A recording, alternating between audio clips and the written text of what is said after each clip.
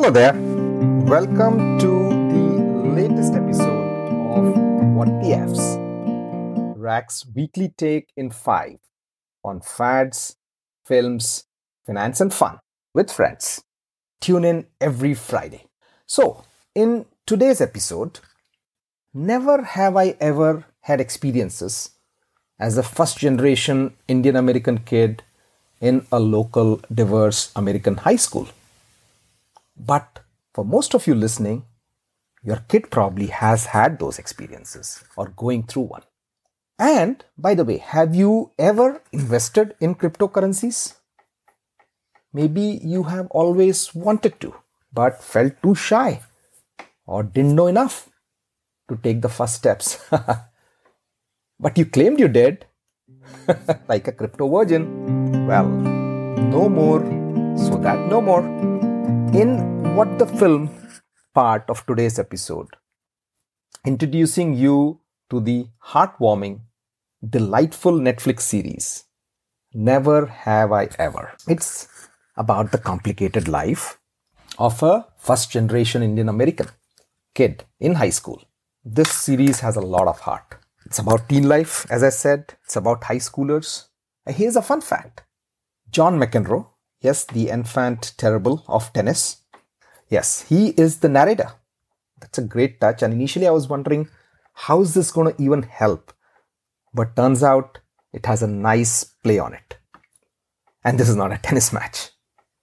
Love all does happen though, after some set breaks and some ad outs. In general, I love coming of age movies and series. Lady Bird, great movie. Bend It Like Beckham. Dead Poet Society, going back, right? So many good ones. I think this series gets there. So the main character is called Devi. She's almost a 17, 18-year-old girl in high school, played by the spunky, delightful Maitreya Ramakrishnan. And Maitreya will go places. I mean, just based on how she does here, right? So Devi wants to spruce up her social status after some personal setbacks, falls for the school hottie, but predictably enough, the action shifts elsewhere, but not before taking funny and unexpected detours. There's of course high school, so there are cool friends, not so cool friends, different kinds of cliques, and the type of issues and discussions which teens typically face around social and gender and sexuality issues.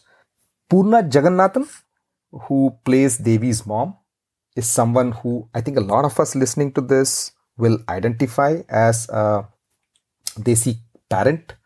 So this series has some F words, a few of them. What the F, right?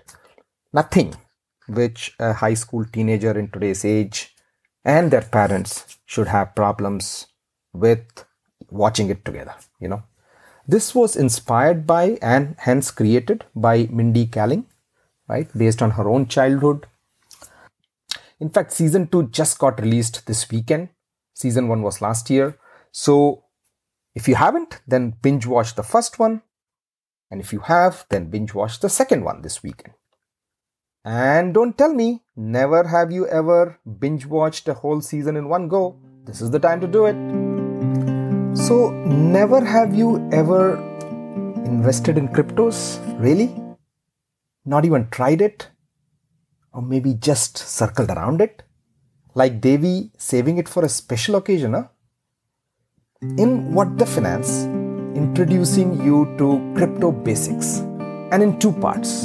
In today's episode, I would throw some light on the cryptocurrency market and the different types of coins and currencies. In my next episode, next Friday, I will talk about which ones to invest right now and how and where.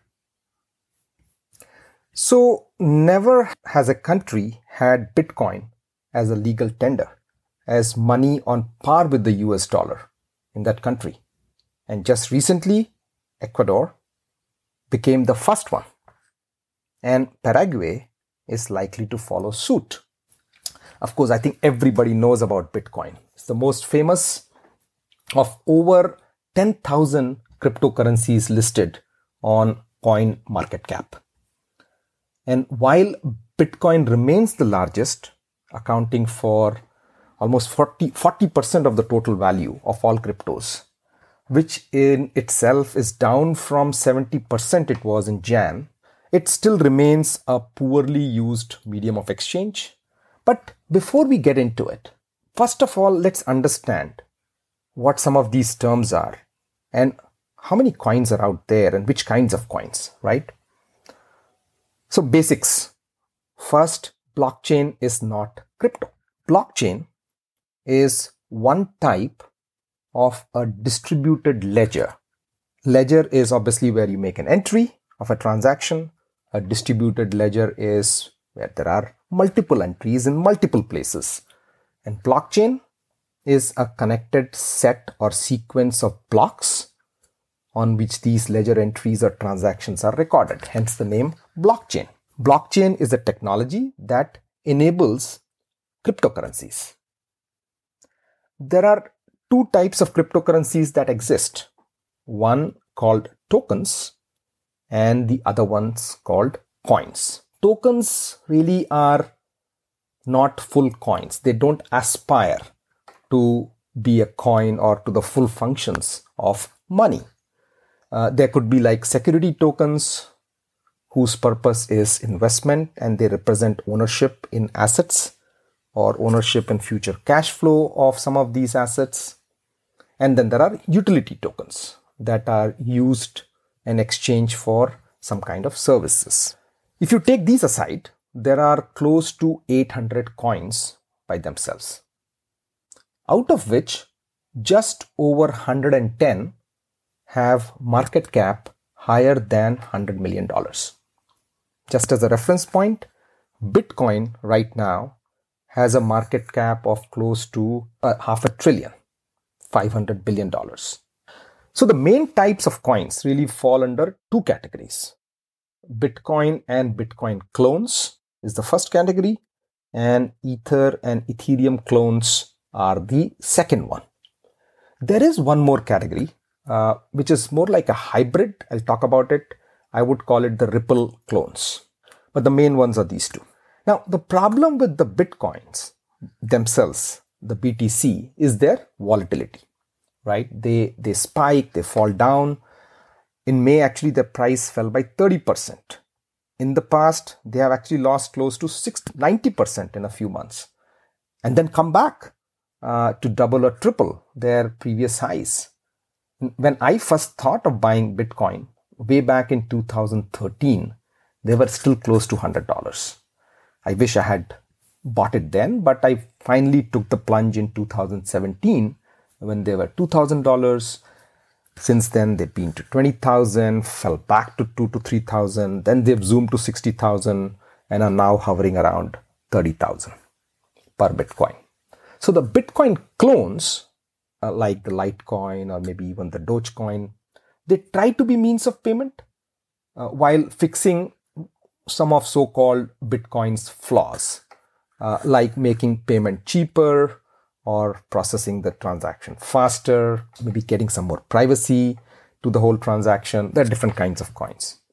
It's also pretty slow. The whole Bitcoin architecture handle only 7 transactions per second, and it costs a lot, as I said. But the main thing is it has a limited amount of supply overall. As Bitcoins, a total of 21 million Bitcoins can be mined, out of which 18.6 million have already been generated.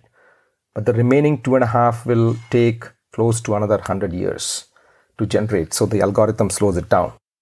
So the competition to the Bitcoins comes from currencies that can do more than record payments, called Ether clones. They run on the Ethereum network or Ethereum blockchain, and they can execute automated programs that can do transactions based on specific events or triggers. Now, this has become part of a growing field called DeFi, decentralized finance, where smart contracts simulate financial and similar transactions such as maybe making a loan, renting assets, or you can record revenues when goods across a particular jurisdiction, offering insurance, etc., without any intermediaries. Now, this DeFi field is burgeoning, okay? Drove over 40% of Ether transactions in the last 12 months, compared to just 7% the year before. And Ether by itself has been one of the best performing cryptos in the last 12 months period.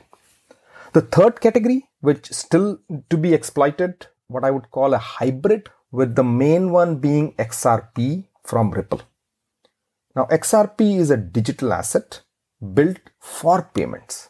It's actually a financial plumbing instrument, including cross-border payments, facilitating it faster, no pre-funding, using an independent ledger which is maintained by a community that includes several large financial institutions, exchanges, participants like banks, and Ripple as the organization is one of them. The main benefit being disintermediation, lower costs, faster speed, just a few seconds for a complex transaction, payment to be processed. And by the way, it can do 1500 plus transactions per second, scaling up in the future to what may be similar to what a Visa network could do also.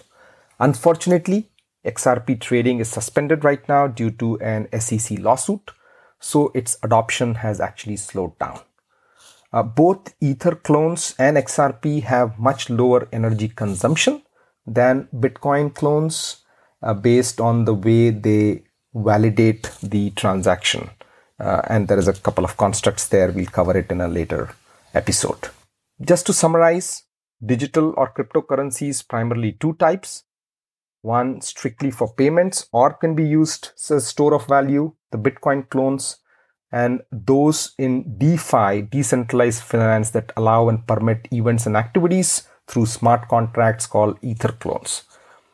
I believe Ether is the way of the future, while Bitcoin may still continue as a speculative asset, similar to a virtual gold, and XRP from Ripple could be a sleeper hit.